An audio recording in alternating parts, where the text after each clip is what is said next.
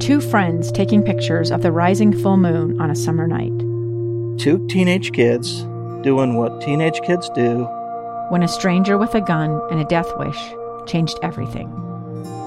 It was violent, it was senseless, and I will never understand it, I will never accept it. I'm Amy Donaldson, and unfortunately, we're all too familiar with stories about how violence shatters lives. But what we rarely see is how they are rebuilt. In a new podcast, The Letter, we relive tragedy, but only so we can hear the rest of the story. The struggle to reclaim lives, the realities of grief, and the possibilities of forgiveness. I believe in miracles. Sometimes I thought, there are no miracles. Yeah, there are, and this is a big one. Follow The Letter at theletterpodcast.com or wherever you get your podcasts. Welcome back to Live Mike. I'm Lee Lonsberry. We are in the final half hour of today's episode number 256.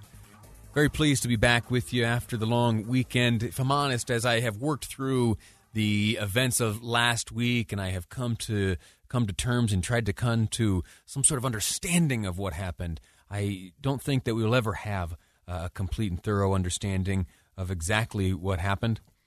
But we all know, and I think can accept pretty universally, that it was heartbreaking and tragic, and all must be done to prevent it from happening ever again in the future.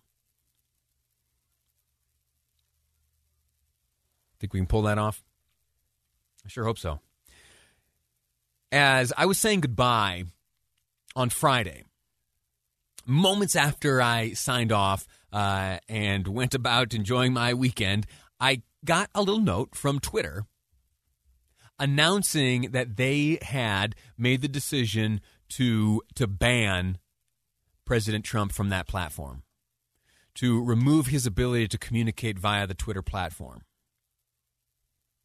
I had a conversation earlier in the day, I think it was Friday, with Dave and Dejanovic, and the question was when Twitter and Facebook were announcing that they would be banning, or at least putting the president in some sort of timeout for a time. The question was, do they have the right to do that? Can they do that? And when it was 12 hours or a day or up until the inauguration, my thought was, and remains still today, Twitter's a private company. Facebook, that's a private thing. That's not the government. They can do what they will. They can make the decisions that they will. And that attitude was supported by a professor who joined Jeff Kaplan's Afternoon News on Friday to talk about the ban. There are some very fundamental realities that stem from the ban, or rather, there are some very fundamental answers to questions that stem from the ban. Here is Professor Carter talking about what Twitter has the right to do or not. Twitter is a private company, and they have the right to allow or not allow people on their platform as they see fit. And so really that's just a decision that's up to them. The Constitution certainly allows them the right to choose who they're going to amplify in terms of speech.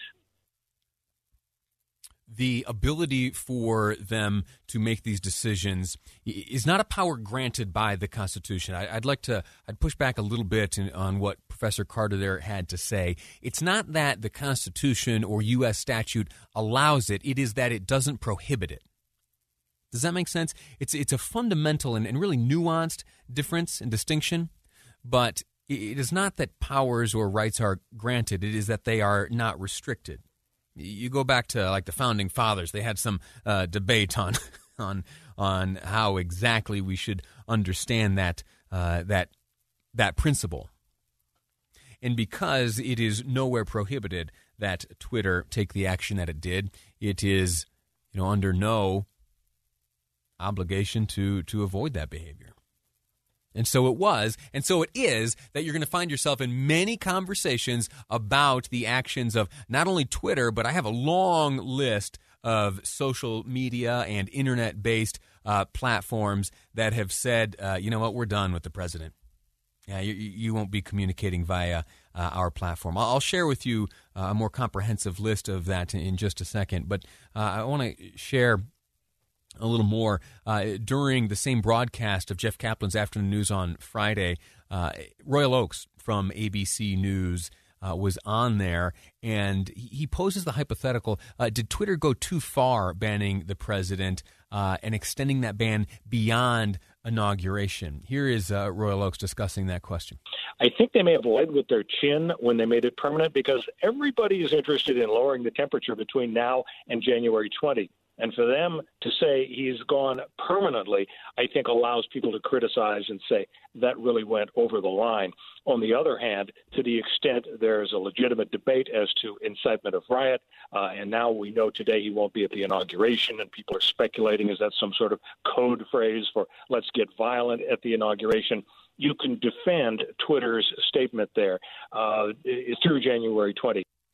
Now, hear this last statement, or this last thing said by Royal Oakes during the exchange he had with Jeff Kaplan on Jeff Kaplan's Afternoon News this past Friday. He talks about the First Amendment. We know very clearly that it is the government that is bound by the First Amendment, that you and I are guaranteed, with slight exception, but you and I are guaranteed for the very most part the ability to communicate our thoughts and feelings, our viewpoints and our positions and our attitudes without fear of the government censoring us.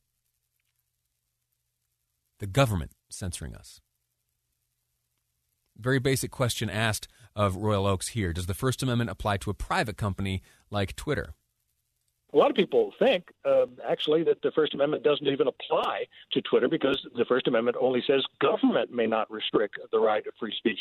But things have gotten murky. As we know, these social media platforms may not be sued under the federal law that some people want to change. So that's in flux. And as a result, everything is murky. Does the First Amendment apply? Was this going over the top? As you suggest, a rigorous debate is going to be happening in the near future and beyond January 20 as well. My question to you is, should the First Amendment apply to private companies? Or more specifically, should we be able to communicate freely on platforms like social media? Did Twitter and other social media platforms go too far in banning the president's ability to communicate on their platform? I want to hear from you. 57500 is the Utah Community Credit Union text line. I'm also going to open up the phone lines. To wrap up today's show, you're going to have a chance to weigh in on this. Social media is not just social media, but internet-based companies and purveyors of information and various platforms are all taking very strong action against the president and some of his supporters. In just a moment, I'll read through some of what these various companies are doing and the new policies that they have enacted. I want to hear from you, and the question is, was it right? Is this what should be happening right now? I've also put this question on Facebook, interestingly enough, and the responses are pouring in. Your turn to talk after the commercial break at 801-575-8255. 801-575-8255, KSL Talk. The question is the Twitter ban appropriate? And I'll expand that right now as I walk through a list of various other companies that have made similar decisions. Reddit. You know about Reddit? Reddit's broken up into these different groups, and there has for pretty much the entirety of President Trump's administration, there has been a group focused on supporting the president, sharing news about the president, debating the president. That's been entirely removed. The group has been totally kicked off the platform. Reddit said that their site-wide policy prohibit content that promotes hate or encourages, glorifies, incites, or calls for violence against groups or people or individuals. They decided that was taking place in this group, and they threw it out. Twitter, as you know, on Friday made the announcement that their platform would permanently ban the president's accounts, effective immediately. This was Friday and into the indefinite future, likely forever. They also provided a breakdown of their rationale, an overview and an assessment, and ultimately the determination. And it all stemmed from the last both videos and comments made by the president via Twitter. If you have a chance, read that. It's interesting, and it's a good opportunity to read that, understand their rationale, and ask yourself if you agree with it. Google, Google, here's how Google has weighed in. Google has pulled Parler. You know about Parler, I'm sure. It's that social media app which has been used predominantly by conservatives. Google has pulled Parler from the App Store, Google Play. In fact, their comment reads from Google, "In order to protect user safety on Google Play, our long-standing policies require that apps displaying user-generated content have moderation policies and enforcement that removes egregious content like posts that incite violence." Part of Parler's draw has been there's been very, very minimal oversight and moderation. The list goes on. YouTube, Facebook, Instagram, Snapchat, TikTok, Apple, Pinterest, and others have all taken action against the president. What do you think? What do you think? Is the Twitter ban appropriate?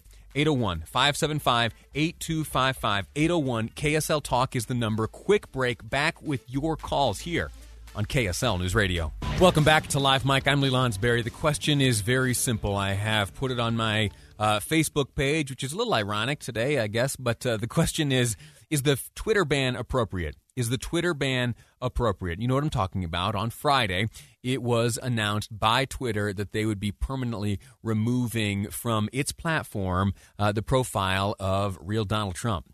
The president of the United States no longer able to use Twitter as a communication platform. That was also the case, or that has been also the case with other social media platforms and other online companies, all of them barring and banning the president from their use. Instagram, Facebook, Snapchat, and the like. And so my question to you is this: is the Twitter ban appropriate? I've opened up the phone lines. Let's go right to those phones right now. And if we have time, I'll go back to Facebook and also the text message line, 57500. The Utah Community Credit Union text line has been lighting up. So feel free to weigh in that way via Facebook or get on the line. 575-8255. First, we'll go to Shane in Harriman. Shane, welcome to the program. How are you? Good, Lee. How you doing? I'm all right. I'm happy to hear from you. Tell me, you think the ban should have been put in place? I do. Let me just say, Lee, I love your show, and I absolutely do believe that the ban was necessary. To answer your question with a question, do you feel like the insurrection would have been as enormous had it not been for President Trump's ability to communicate via social media? You know, I'm no good with hypotheticals. I really have a tough time with hypotheticals, and I think sometimes both for the folks involved and the respondents that it ends up being a little dangerous to dabble in hypotheticals. So I'm going to decline your question, but I understand what you're saying, and that is, I think, a worthwhile kind of avenue to travel down. Would things have been different if this had been put in place earlier? I'm terrified of hypotheticals, so I won't entertain it, but it's a good thought exercise. Lori from Kaysville joins us next. Lori, what do you say? I say they should have cut him off even earlier, especially in the early morning hours. Do you think it sets a precedent? Is there a slippery slope on which we find ourselves now?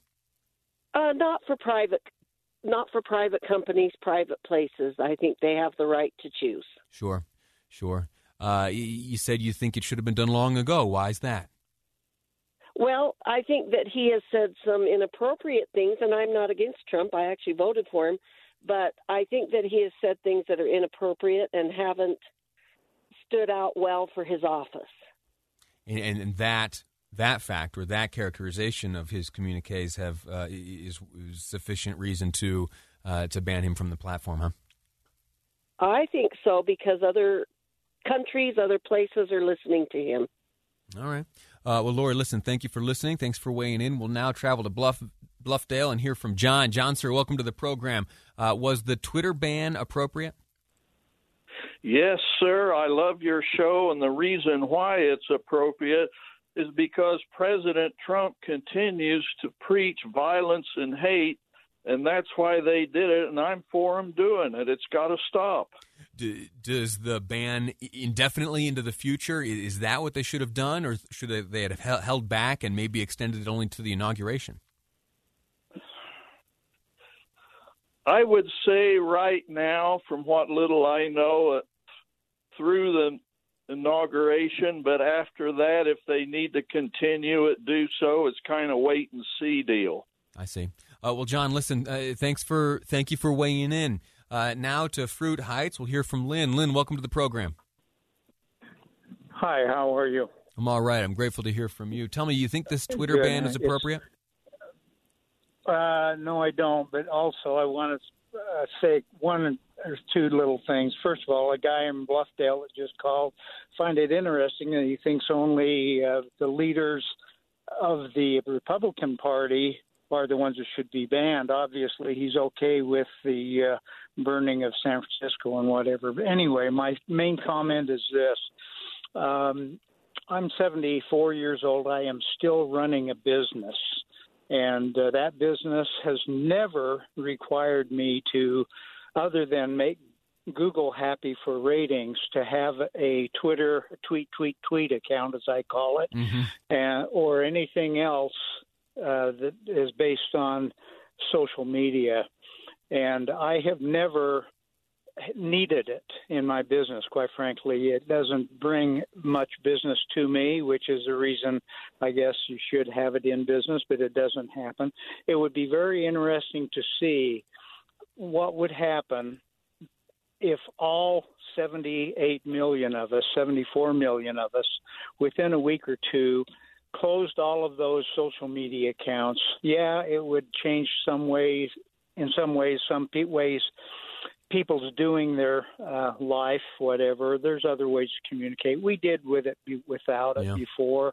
We can do without it now, and I can promise you that because of this fiasco, there are other entrepreneurs who are conservative who are now going to go ahead and start building applications and platforms for those people who need it or want it to communicate. Yeah. It would be interesting for sure if all 74 million of us quickly closed all of their accounts.